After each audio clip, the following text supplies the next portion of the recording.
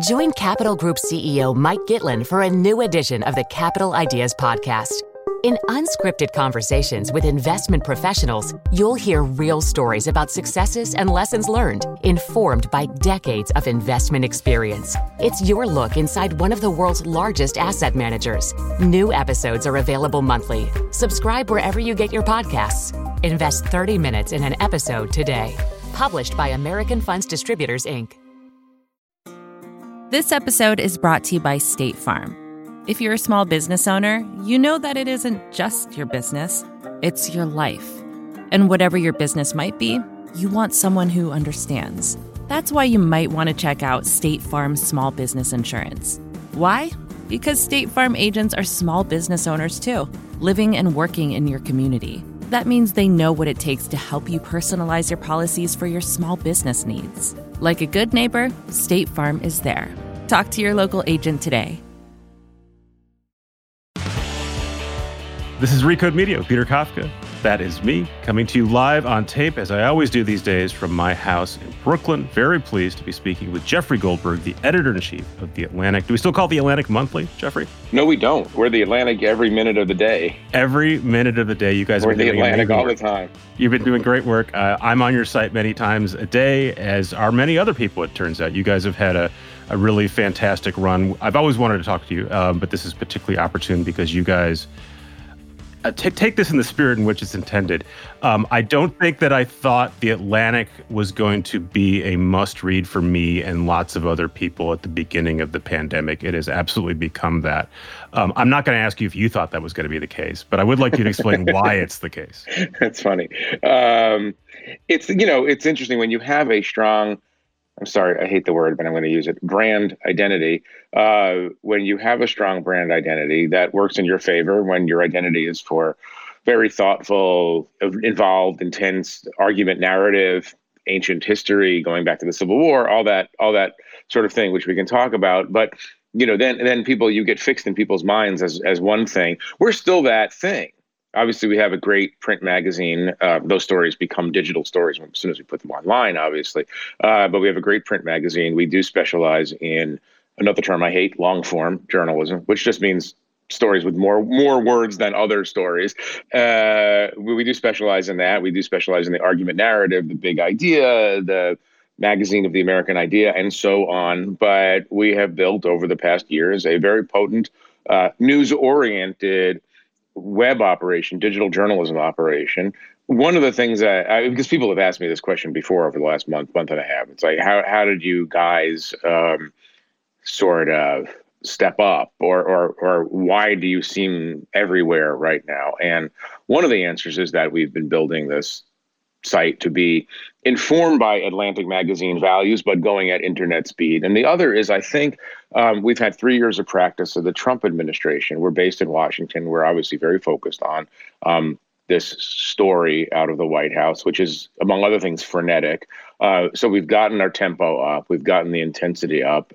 I did not know what we were practicing for, but it turns out we were practicing for the coronavirus, which is also obviously very much a Trump story and an election story and all the rest. So I just think we were ready for this, and it helped. I'm sorry to go on at length, but it helped that we have great science writers, great health writers, great political analysts, and these were pre-existing conditions. So we didn't have to sort of scramble. Yeah. And one of the things I had to do is get Ed Young to come back from book leave. But I want to talk about that. But let's back up and give some context. Sure.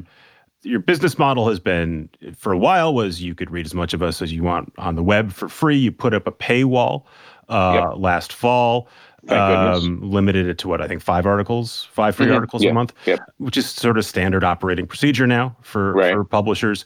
And then the pandemic hit. You put all of your pandemic stories in front of the paywall. You can continue to read all of those. So all the reasons you would continue to come to The Atlantic, you can still go to those for free. And then you announced you'd had a huge spike in digital subscriptions and traffic. So I'd like to just lay that out before we even talk about how you did it. Sure. You want to lay out the numbers for us? Sure. Yeah. Well, I mean, I'm not ready to share all the numbers with Yeah. I mean, I'm personally a big mouth, but I have colleagues who are more discreet and would like to talk about these things in a more holistic way. But I'm very excited about where we are. I did put out to the staff in a memo that got out. I did put out to the staff that in March we did almost 37,000 actually. So 36,500 or so digital subscriptions, full price, one by one, not bulk purchases. Those are people who came to you and said, I want to read this pandemic coverage. I'm getting it for free. I'm going to pay you anyway because I want more stuff. Yeah. Open parenthetical, by the way, very quickly. I had a lot of faith. I mean, I have a lot of faith in quality journalism, and I have a lot of faith in the audience for quality journalism. So I didn't doubt at all that if we put our stories in front of the paywall, which we had to do anyway because it's the right thing to do, I had no doubt that our readers would reward us for this gesture by coming to us and saying, okay, you know what, we want to support this effort. And that turned out to be the case. I mean, did we leave some subscriptions on the table? Maybe. It doesn't matter because we had to do it. It wasn't an issue. It's the right thing to do. And then your overall traffic is way up and getting you. There was a good Neiman Lab piece that sort of puts you I think you're doing around 90 million. Well, last month was 87 million unique visitors. And for context, that's kind of the Washington Post level in a non-pandemic. Right. And I want to be very explicitly clear here. We are doing this with roughly 140 or so journalists, 145. Washington Post newsroom is 800 or so. The New York Times is 1,700. AP, Reuters, Bloomberg, et cetera, in the 2000s. So I believe we're punching way above our weight, obviously, just person for person. But yeah, there was a wave that carried everybody's traffic higher. Ours was we spiked sort of the most. We're usually in the 30 million or so, 32 million unique visitors a month range, which is great. I mean, when I joined The Atlantic as a writer 13 years ago, we were about, 1.5 million or something like that. So it's nice to see how far we've come, but that was extraordinary. I think in the coming months, we'll settle in somewhere probably north of 50 or 60 or 70 for a while. And the trick, and I don't want to get ahead of the conversation, but the trick obviously is to retain the loyalty of those new visitors to The Atlantic. And tell them more about The Atlantic and what we are and hope that we can convert them into permanent readers and then subscribers. So you were describing before, in my words, we've been going to the gym a lot, and then it turns out we were ready to run a race when we had to. Yeah. But you're still, you have a small staff compared to the Post and the Times, right. or the big by magazine standards. Yep. But yeah.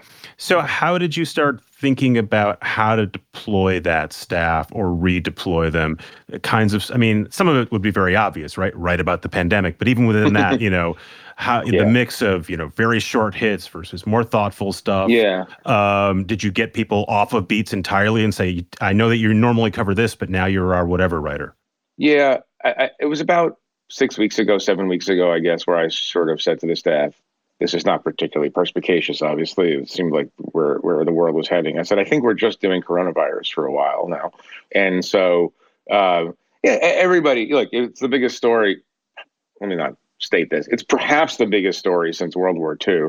It touches every aspect of human life. So everybody who's on a different subject, a different beat, the coronavirus is going to inform what they write about. So our culture team is writing about culture, but it's writing about it in the shadow of the pandemic, helping people find things to do during the pandemic and so on. But stepping all the way back, the interesting thing, and one of the blessings of being The Atlantic, is that we don't have a lot of homework that we have to do. Our core readership expects very, very good writing, very, very smart analysis from us, but they're not expecting sports, traffic, and weather. We're not a commodity player. We're just giving people really, really smart things to read. So we have the luxury of picking and choosing our fights. Quick commodity hits are really not going to do it for us. Scoops are scoops. I love scoops. I started in newspapers. You got a scoop, let's get it up on the site. Scoops of analysis also. You could spend a little bit more time on those, but scoops of analysis are also great. But generally speaking, we have to just do the best story. We don't have to do the first story. And so repeatedly during the last 5, 6, 7 weeks, maybe even going back to late January, our writers have very consistently been ahead of the curve, or even to some degree set the curve I'm thinking of a piece. Yascha Mounk wrote a piece very, very early in this, relatively early in this, called "Cancel Everything," when it was not assumed that was a wise policy. And the piece actually got companies to rethink their policies. It sort of shifted the discourse. Jim Hamblin, who happened, one of our science writers, health writers, who happens to be an MD, which is useful to have on your staff, talked very early on about how there's a chance that most of us are going to get coronavirus, and it changed. Yeah, but what was the headline on that one? You're likely to get coronavirus. I think it was more. I think it was more emphatic than that. Someone was it more emphatic? I can look it up. Everyone is going to get the coronavirus. Everyone is going to get the coronavirus. Yeah, and that headline is an interesting headline. We could discuss that. Yeah. Well, one of the things that all of our science and health writers are bringing is extreme probity to this, and so there's been no hype around it. I mentioned Ed Young before. His science writing on this has been fantastic as well. And one of the things he does is just clearly illuminates the different paths this story could take for people, without hype, without sensationalism. But people just want to know where we're heading. And that seems to be coming back to sort of how do you assign in this climate. Our value added can be take our very, very smart writers and editors and ask them to help our readers understand where they might be in 5, 10, 20, 30 days. 2 months, the summer, whatever. Yeah, and I think Ed's piece are the ones that I think most often are getting passed around, at least in my Twitter and Slack circles. Yeah, I mean, we have a lot of pieces that are doing very well. Yes. Ed is certainly a star. What's your sense of how many people are encountering your journalism maybe for the first time, or at least for the first time in years, or maybe he's popped in once a year or so? Yeah, well, empirically, many, many more, obviously. I've always said that one of the challenges, it's not just a challenge for us, it's for any publication, is when people come to your story sideways, through social, through sharing, through search, very often they don't know where they are. They know they read it on the internet. They didn't know that it's on our site. One of the things we have to do is make sure that people understand that they're at the Atlantic when they're reading a story that their aunt shared on Facebook. But I can tell anecdotally that we're developing new readership lanes just because I get my email address is public facing, and I'm on Twitter and whatever, and so I can feel this kind of rush of, whoa, either who knew that the Atlantic did this? The Atlantic is really hitting it out of the park, and some like a little bit of what is the Atlantic even, because it's hard to call a publication that has 500,000 print subscription, print distribution, 30 plus million uniques. It's hard to call it a niche publication, but relative to the number of humans on the planet, it's not the biggest thing. And so it's nice to sort of watch new people discover it, and people who know about it but didn't think they could turn to it, as you pointed out, for this kind of story, to come and say, wow, thanks a lot. It's easy. It's good for us because it's always better to be the publication that's surprising people with the depth and energy of its coverage. I have a hunch, and I don't know how you'd prove this out at least without doing focus groups, is that there's a brand halo that comes with the Atlantic, where people who have never encountered it but just sort of know that it's an oldish magazine or something that's respectable. Yeah. And they may, again, like someone was passing around a Washington Times article on Facebook yesterday and saying, I can't believe the Washington Times would print this. And they don't know what the Washington Times is. I think they think it's the Post, but it sort of sounds like it.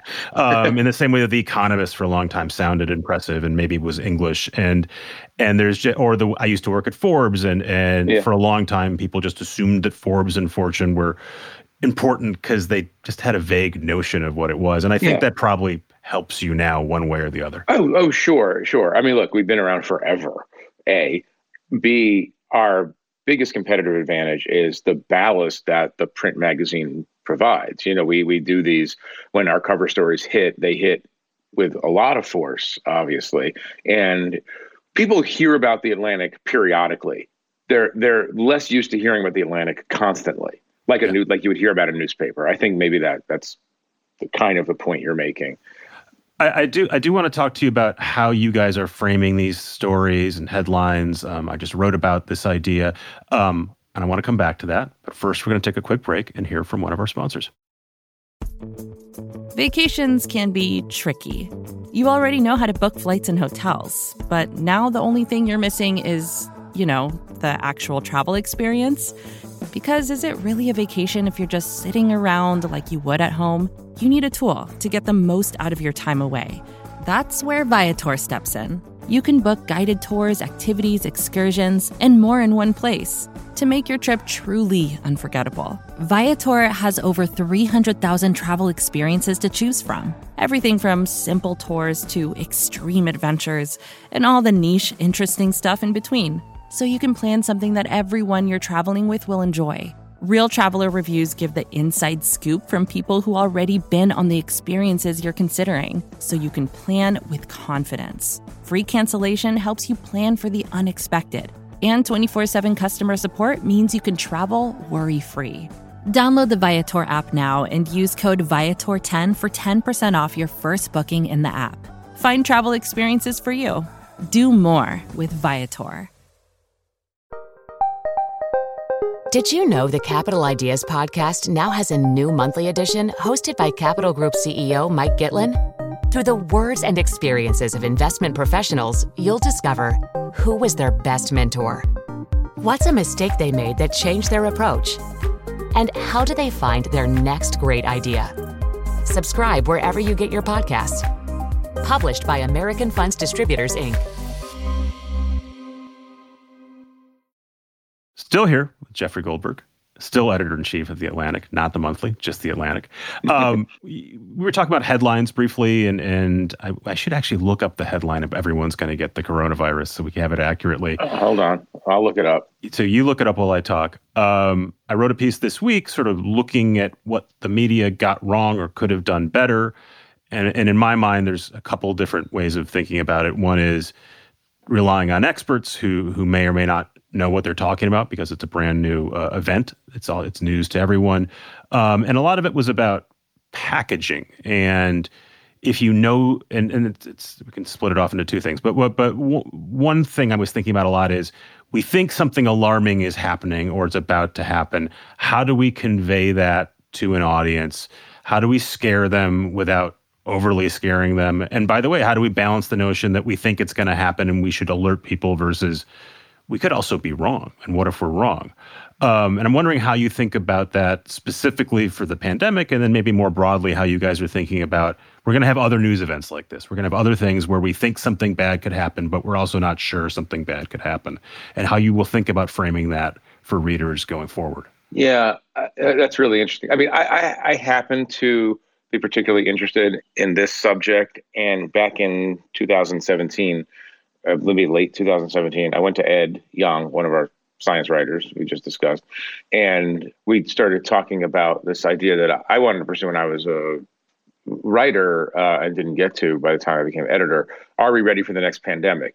That became a very, very long magazine piece that he did in 2018, which came to the conclusion that more or less, no, we're not ready for the next pandemic. It was done. The particular motivation was to frame it in the context of an administration that didn't seem to me to be ready. I had, as a writer, as a reporter, I had covered President Obama fairly intensely for 8 years and was watching very carefully his management of the Ebola crisis. And that was the backdrop for that. So I am, alarmist is the wrong word to describe it because it's so loaded. But I think that pandemics are the classic example of something that you treat it as if it's going to be the worst possible thing and you hope for the best. And by treating it as the worst possible thing coming, you actually mitigate. And obviously a big emphasis of our coverage has been to look at those lost 2 months, 70 days, whatever it is, when Donald Trump and a lot of his echo chamber on the right was downplaying the possibilities here. So, you want to be responsible. And I think we've been responsible. You also want to say, look, looming on the horizon is this bad thing. It helps as the editor, it helps that I have faith in the geniuses who run our health and science coverage and all of the writers. It helps that Jim Hamblin, for instance, is an MD who covers health for us. But, without getting too far into the conversation, unless you want to, about headlining and packaging, I mean, I think that it's constant calibration. What seems calibrated on Tuesday when you do it seems uncalibrated on Thursday when you look back at it. Sometimes you never get it 100% right, but it's a little bit of a guessing game. But if you recognize that these are two serious subjects to screw around with, then that's a good North Star. You also have the competing demand of assigning stories, putting headlines, putting decks on them, putting social sells on them that get people to read them.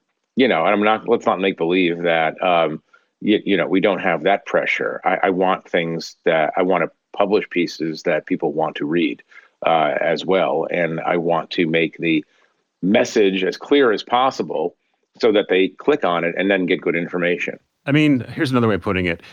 As you've been editing through the pandemic, how much more likely were you to say, hey, make this stronger, more declarative, make this something that's going to pop more and grab people's attention versus we should pull back on this because we don't know and we should hedge it more and we should show people there's a range of possibilities and be more qualified? We've certainly published, one of the things that we do on politics and in other areas that a lot of places don't do anymore is that we do publish a range of opinions and viewpoints.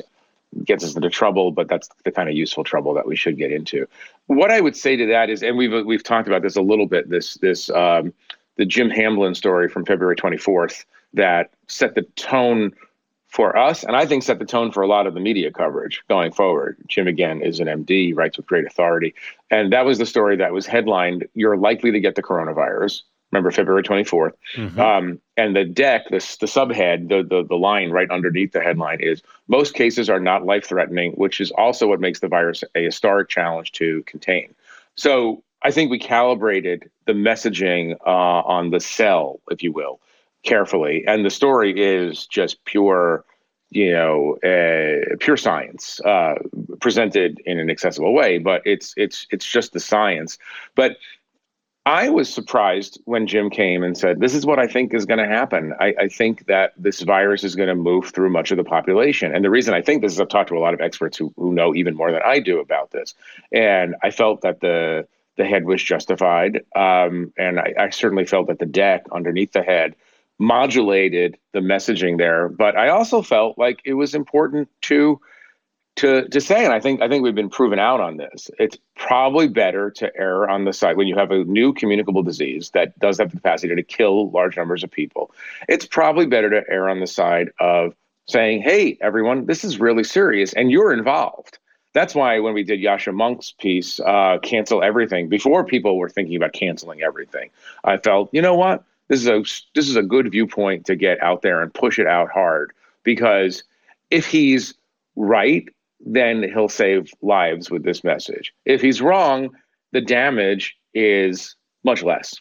Yeah, I mean, I guess there is damage, though, right? There's damage to his credibility. There's damage to the Atlantic's credibility. There's damage just in general to the next time the Atlantic wants to tell someone, "Hey, there's a giant threat coming." Sure. And by the way, you can play this out a million times, and we will get stuff wrong in the future. We can't future-proof this stuff. Most journalism is wrong most of the time because most journalism is oriented toward figuring out what's going to happen in the future. And since the future hasn't happened yet, it's very hard to get right most of the time. I think that our record in this one in particular is pretty strong. We should just have that tag at the end of all our stories. Most journalism is wrong most of the time. So, right, because it's about beware. The future. Beware, right. Let's talk about the future a little bit. You framed this a little earlier on.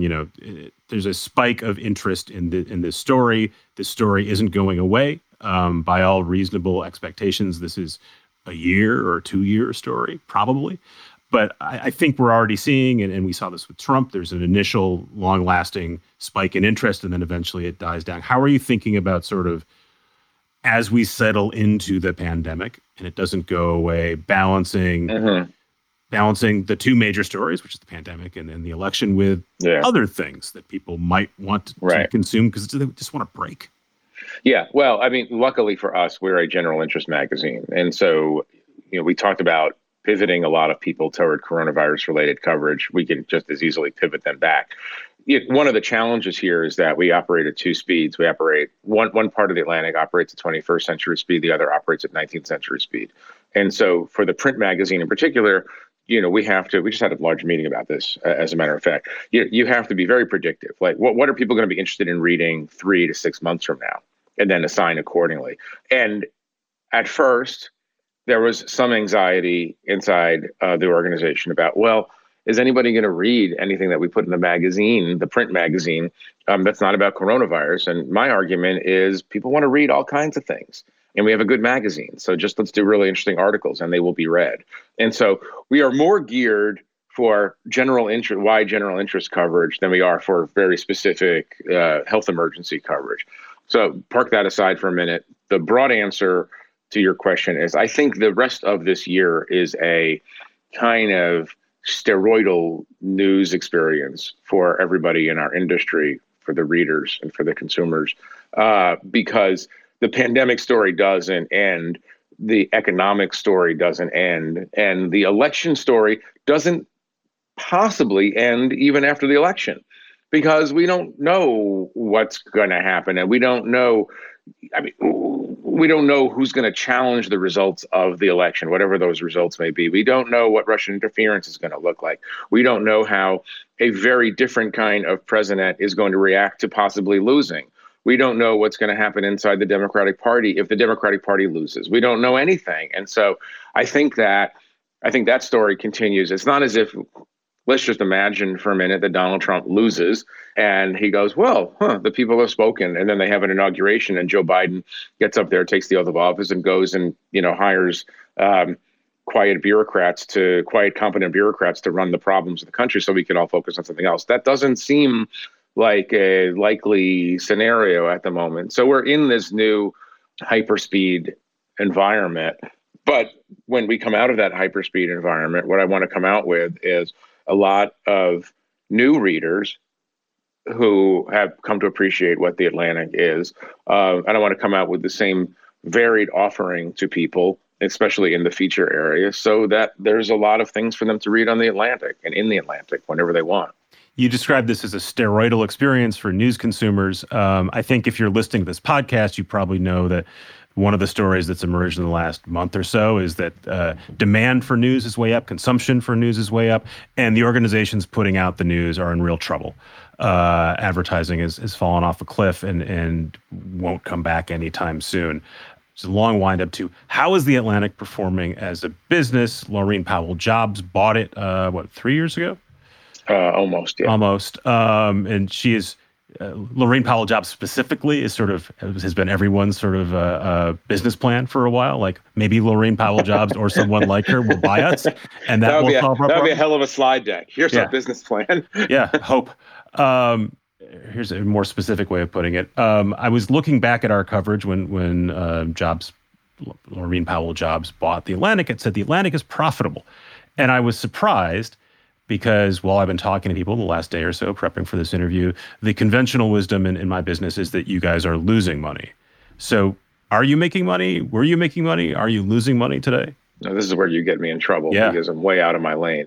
We very purposefully, a couple of years ago, after Laurene, and remember, Laurene is the majority owner. David Bradley, the owner of the last 2 decades, is still her partner in this.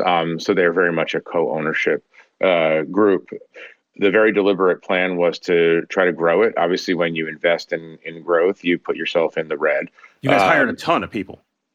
I wouldn't call it a ton. You sent out press releases saying we're hiring a ton of people, and then we never used the word ton. Okay. I'll tell you that right now. No, we did a good amount of hiring. Not as much, by the way, as it turned out that I wanted to do. Obviously, not as much as eventually seemed prudent. Because remember, before the advertising cliff that we're experiencing right now, there is an advertising slide. Obviously, I mean, I don't have to tell you this, but the gobbling up of advertising by the big platforms predates this thrilling experience that we're all having right now. So, The Atlantic was investing in growth, and we face the same challenges that I think every quality media outlet faces. We have mitigation because we have a strong subscription model. It's not fully matured yet, and so that's where we're trying to get to maturity on that. We have some of the same challenges that other people have vis-a-vis advertising. Obviously, we have some special challenges in the sense that we have an excellent and very robust live events division that right now cannot, for obvious reasons, stage live events. So that is an area where we have real stress. There's a lot of stress on this organization, like there is on many. I don't know a journalism organization that doesn't have stress on it.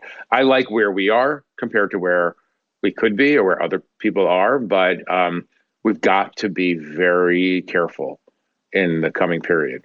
Do you imagine that you will have to have the cuts that we are reading about, that my organization is going through as I'm recording this? My boss has told us to expect cuts. There's reports that there's going to be furloughs at Fox Media. Do you imagine that you'll either have to be cutting employees or cutting pay or moves like that? I am not going to predict anything right now. We're trying to take all sorts of steps that allow us not to have to do anything.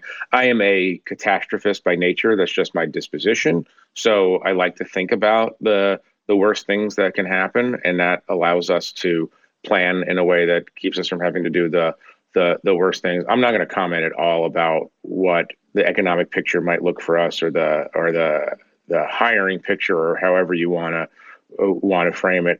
In part, I'm not just avoiding your question, in part because who knows? Yeah. I mean, really, who knows? I mean, holding fast seems to be a thing that I talk to other editors, obviously, friends in the business, and, we just are hoping and praying and working toward a goal of holding fast, keeping to the mission, recognizing, by the way, that the mission is more needed than ever, and trying to figure out when better days come back. And so that's my focus. And obviously we have a very smart people running the company, and they're thinking of all sorts of ways of keeping us going. I would say just finally that we're very lucky in that the owners of The Atlantic believe in the mission and want it to succeed and are very, very happy with the journalistic success of the mission. Laurene Powell-Jobs is in it for the long run. David Bradley has been and continues to be an excellent steward. And remember, he stewarded this through the 2008 downturn. He stewarded through the rise of the internet, which was a extinction level event for some people. So even though I'm a catastrophist by nature, I feel fairly good about where we are. I don't feel great about the entirety of the industry, but neither do you. Going back to the billionaire as majority owner scenario, which again, a lot of people would like to have. Since you do have an owner who likes your work, is worth roughly $20 billion, give or take, why go through the paywall experience at all last fall? If you've got someone who theoretically could stand you up for a long time without and make the stuff available to everyone, why put a paywall up? Yeah, I mean that's an easy one, and we're all the same. Maybe it's not an easy one. Let me not state that at the outset. Laurene, like me, like everyone else involved in this company, wants this to be a profitable for-profit organization. I think journalism institutions that become nonprofits or go into foundation hands or charity hands, I think they lose their vitality. I think being in the marketplace keeps us sharp. I think it forces us to make good, tough decisions. I think we want to compete with the rest of the day. And by the way, the situation you're describing is not so out of the norm. It's my understanding that most media companies are owned by wealthy people. It seems almost axiomatic, or people who were maybe wealthier but still wealthy. Mm-hmm. It certainly used to be that way. Well, no, but I mean, my point is, and my point is, I'm not talking about, and God knows, I'm not talking about our owners in particular right now, but there should be no assumption on the part of anyone that a person of means who buys a publication is doing it to subsidize it or turn it into a charity. I don't think Laurene's first goal with The Atlantic is to make money. Her first goal is to support the best possible journalism in America in order to advance truth, justice, and the American way. I mean, that's why she's in it. And thank God. And that's what makes her an excellent steward of the Atlantic. But I think it takes a lot of nerve to go into a situation with someone who is wealthier than you are and just assume that they want to give you money so that you can spend it without responsibility. I mean, and I seriously mean this. I would not want to be the editor of a charity case. I really believe, almost as a matter of ideology, I really believe that there is a population in the world and in America that wants to pay for quality journalism and quality information.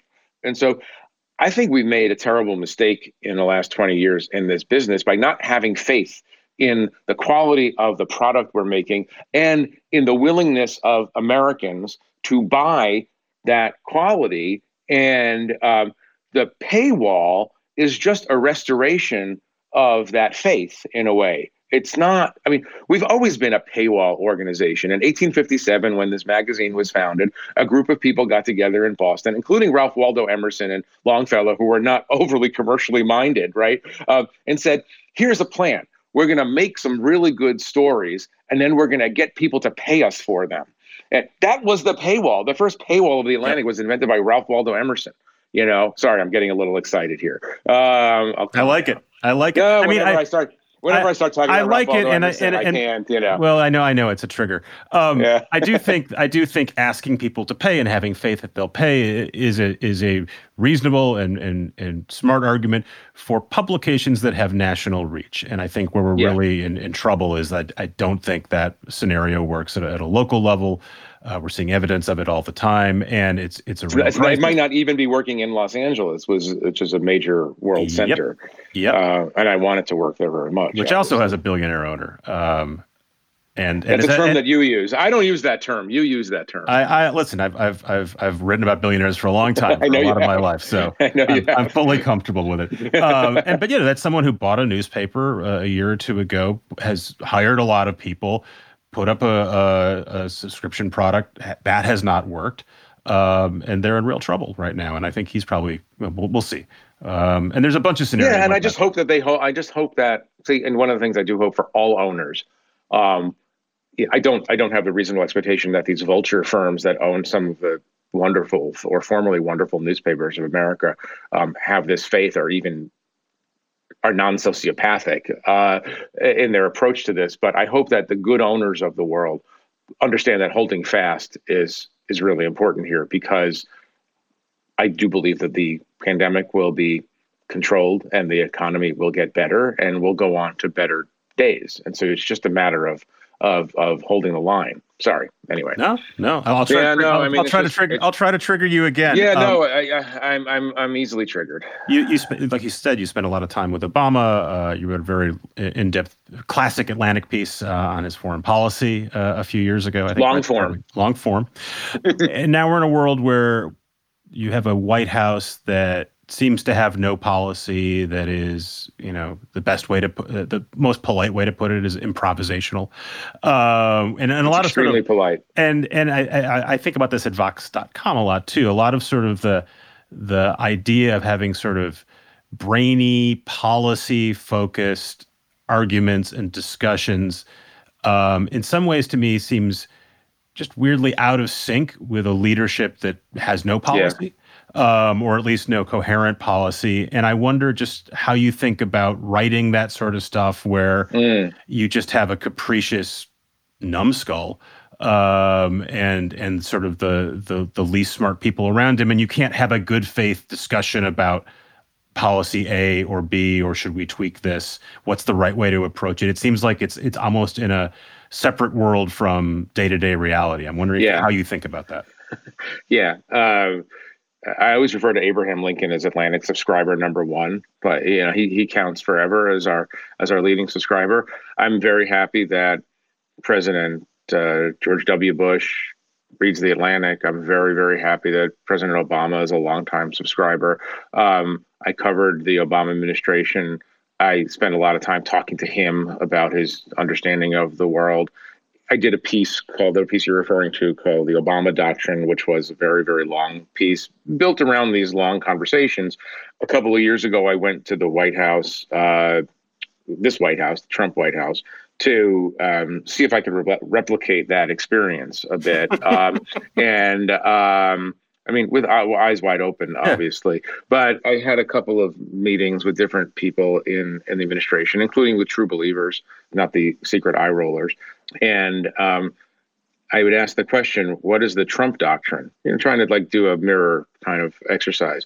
And one person very close to him said, the Trump doctrine is, we're America, bitch.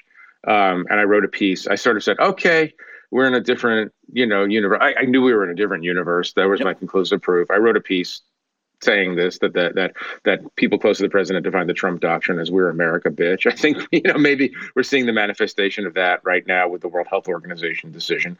And no, I want to be careful about wording what I'm going to say, but The Atlantic is meant to be a magazine that helps thinking people think harder or think better. I'm riffing off something that one of the editors 50 years ago said. So there's a presumption of thoughtfulness, and we're in a different era. We're not in an era of deep American thoughtfulness right now. So it poses some challenges to cover.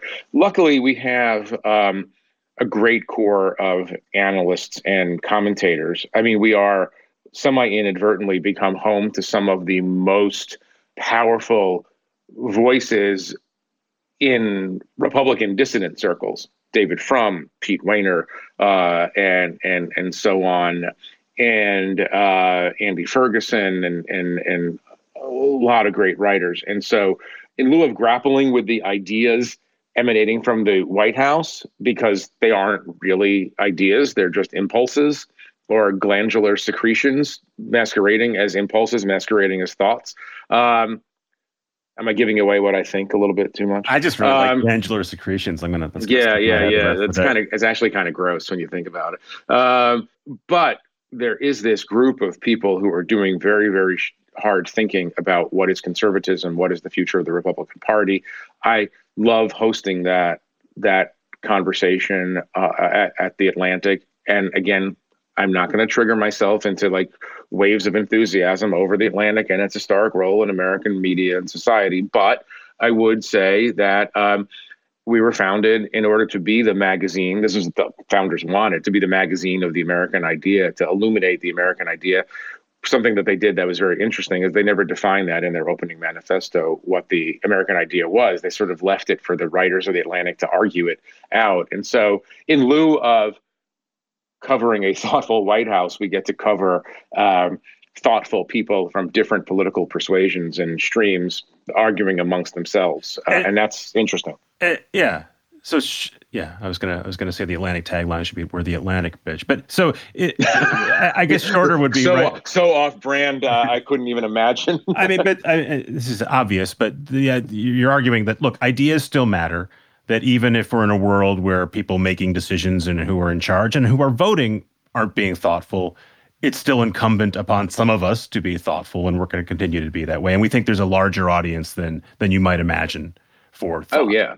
Yeah, I mean, it's very interesting to see how well those pieces do, just in terms of raw audience. And it's a crude metric of interest, but it is a metric nonetheless. And I think one of the most interesting stories we're facing as a country in the coming years is what does the Republican Party become after this guy?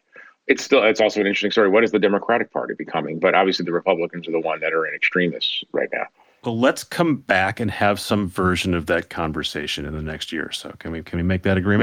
That would be great. Okay, I'm going to let you go so you continue to go kick ass. That's my glandular secretion description of it. Jeffrey Goldberg, thank you for your time. Thanks very much. Be well.